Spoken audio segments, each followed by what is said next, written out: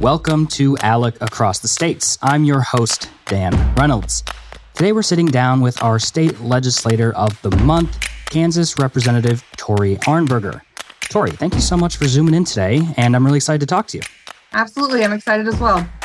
So for our listeners who aren't aware of the program, we're going to link to the blog post that gives a better description than I probably will here.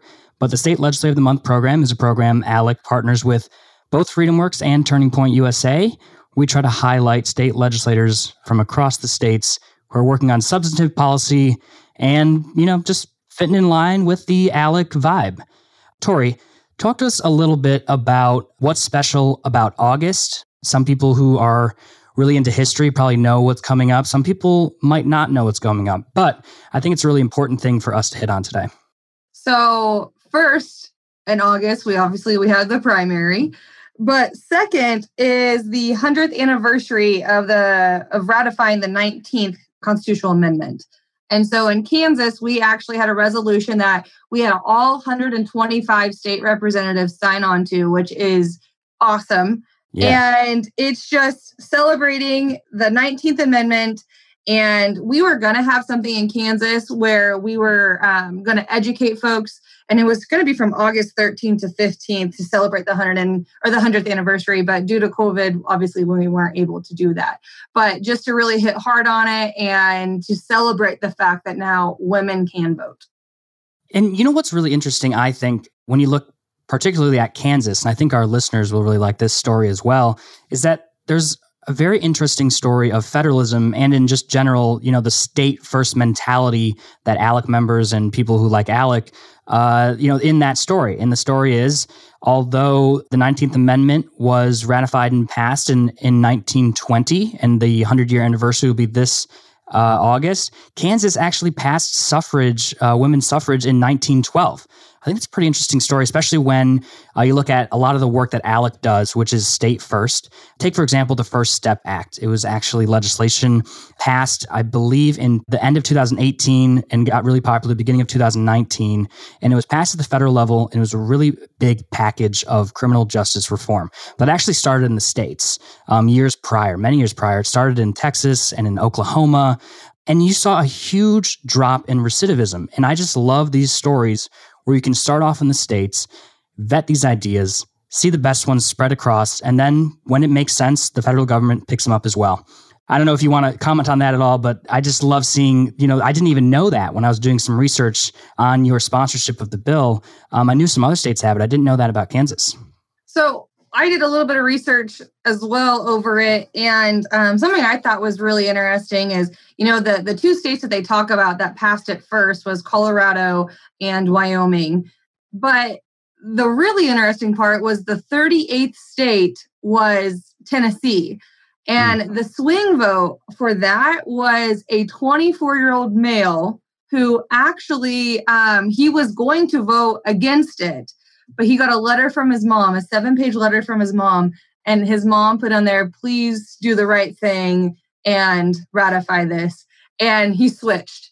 And so it's kind of interesting, he even said best that moms know best. And so when I did a little research on that, and I was 23 when I got into the legislature, and being single and living on my own, I don't have somebody to vent to. So I vent to my parents, and my mom, I can guarantee you, moms know best. And although I don't agree with her at the moment, I look back later, I'm like, oh, she was right. I should have listened to her earlier. So I thought that was pretty interesting, the fact that the swing vote and how Tennessee became the state was due to a 24-year-old who got a letter from his mom. No, that's an awesome story. And I can't believe I just got out-nerded on my own podcast. I don't know if I want to invite you back on or I have to invite you back on. But another thing, just moving down the list here on some of your recent activities, you've recently been responding to some of the executive orders in Kansas.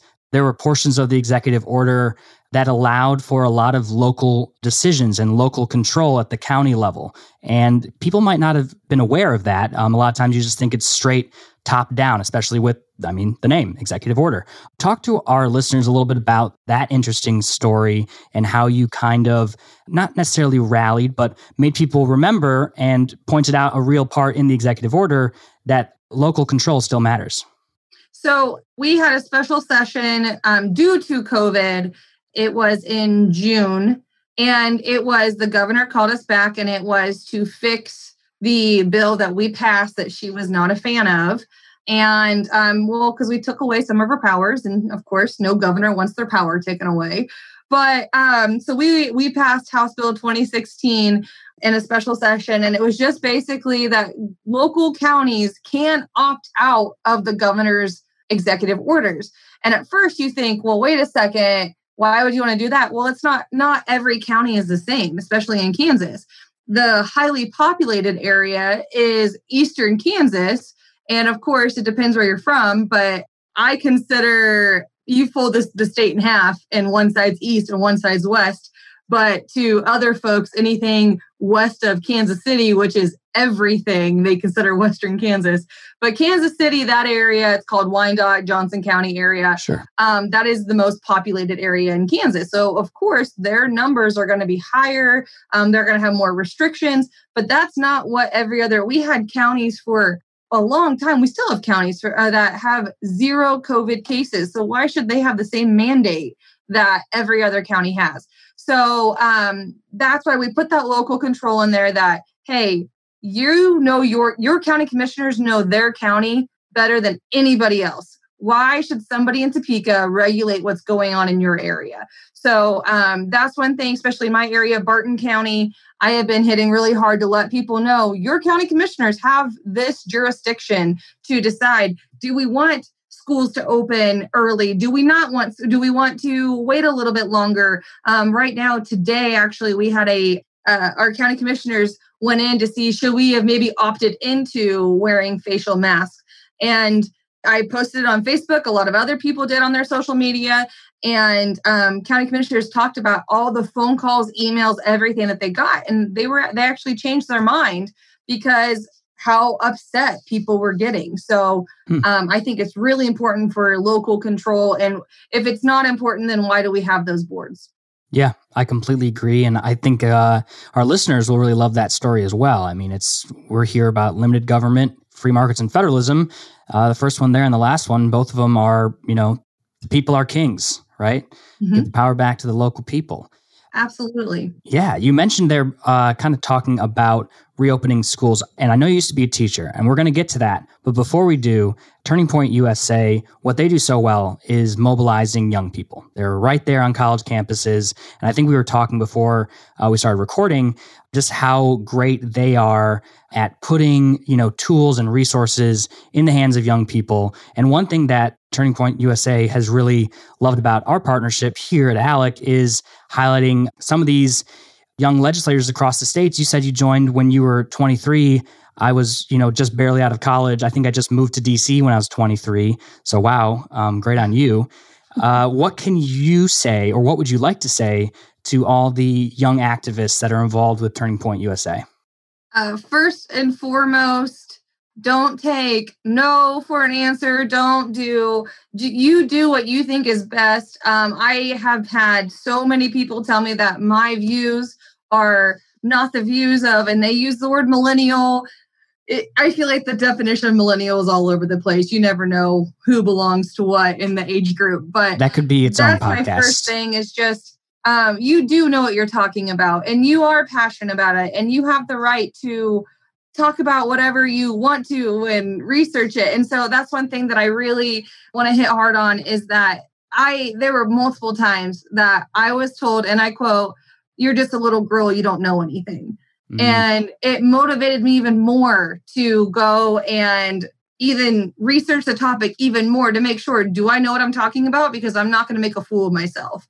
And so that was actually what I was told when I was running, when I was looking at running. And I was told from a local elected official that you're just a little girl, you don't know anything, wait your turn. We've never had a female in this office, and that's okay. And so it just motivated me more. And I said, if you don't think I can win, then I'm going to prove you wrong. And if I lose, then it's my own fault. And I tried and so forth. So that's one thing I guess I'd have to say. Yeah. Turn your haters into your motivators. Yes. I love that attitude completely. But I did promise our listeners we're going to talk about reopening. That is the hot topic today. Used to be a teacher. Before I get into anything or give my own little opinion on it all, I want you to jump in. What's going on in Kansas? What do you think are the next steps? So first, the governor issued another executive order making schools to reopen. They must reopen after Labor Day. Well, again, like I said earlier, we only have a couple counties that are highly populated. We have counties that have 0 cases. We have counties that have maybe like 1 or 2 cases, active cases right now. So they should be able to reopen. I actually taught at a very, very small school district. Kindergarten through high school, through seniors in high school, was about like 112 kids. Each class had maybe 16 to 18 kids in a class. So this is already a small school district, and they have the ability to, they already have small class sizes, so they have the ability to social distance if they need to. So that's not fair for them to take out all those weeks of education. And she wasn't even allowing online learning. And that's something that we need to be having if it's possible. And we have broadband, which in Kansas, we have an issue with rural broadband not being accessible to different counties and areas. But if you are able to get to school and as a student, as parents, as all that, if you are okay with it, then being in the classroom is the best place to be to learn. And to take out so many weeks already from starting school, and then we have state testing, then we need to cancel state testing because they all they haven't been inside a classroom since March of 2020. So we're already behind. And students miss their classrooms, they miss their friends, teachers miss the students. We just need to get back to normalcy if we can. Yeah. So for many of our listeners who aren't school choice experts like you, give us the lay of the land briefly, just so they understand the context a little bit more in Kansas, because there are some states that have been responding to COVID and its costs, let's say, on the education system a little better. Maybe ones that have more education savings accounts in place, more virtual options. Maybe they leaned into that. And you were saying that in the most recent executive order, that's not the case. So what is the lay of the land for education choice in Kansas? So in Kansas, we have a broad amount of different types of schools, and the school choice portion, that's where a lot of folks, and especially the conservative folks, they want the tax-paying dollars to follow that student. And if they feel like they can get a better education elsewhere, then then those tax dollars should follow that student. So whether it's in a different school district, whether it's in a different, maybe it's a religious school.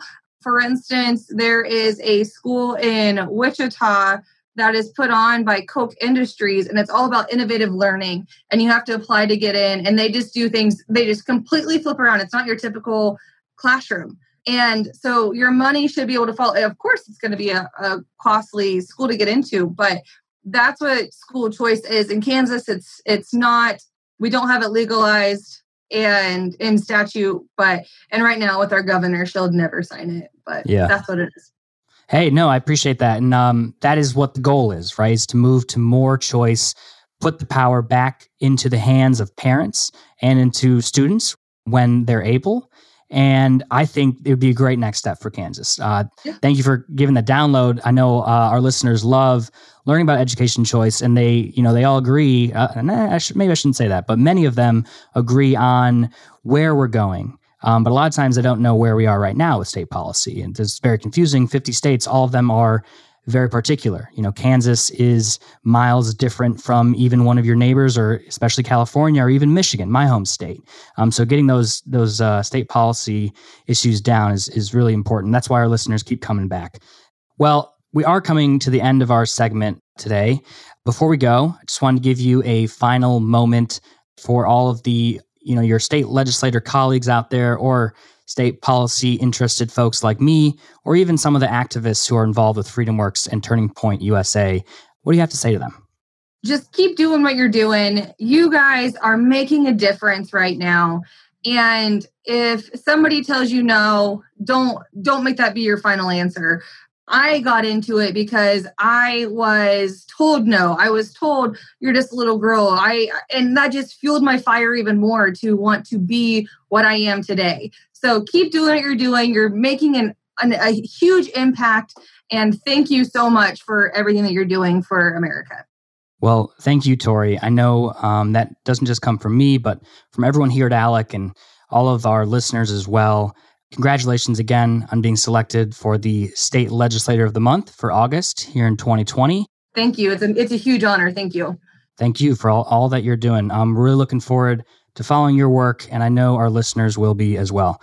I've been Dan Reynolds, your host. If you're interested in having your ideas featured on Across the States, do not hesitate to email me at acrossthestates@alec.org. Thank you. Thank you for listening to Across the States, the leading state-focused policy podcast presented by the American Legislative Exchange Council, the premier free market organization of and for legislators. To learn more about our work or to make a tax-deductible donation, visit alec.org. Tell us what you think on Facebook and Twitter at ALEC States. The views and opinions expressed on Across the States are those of the speakers and do not necessarily reflect the official policy or position of the American Legislative Exchange Council.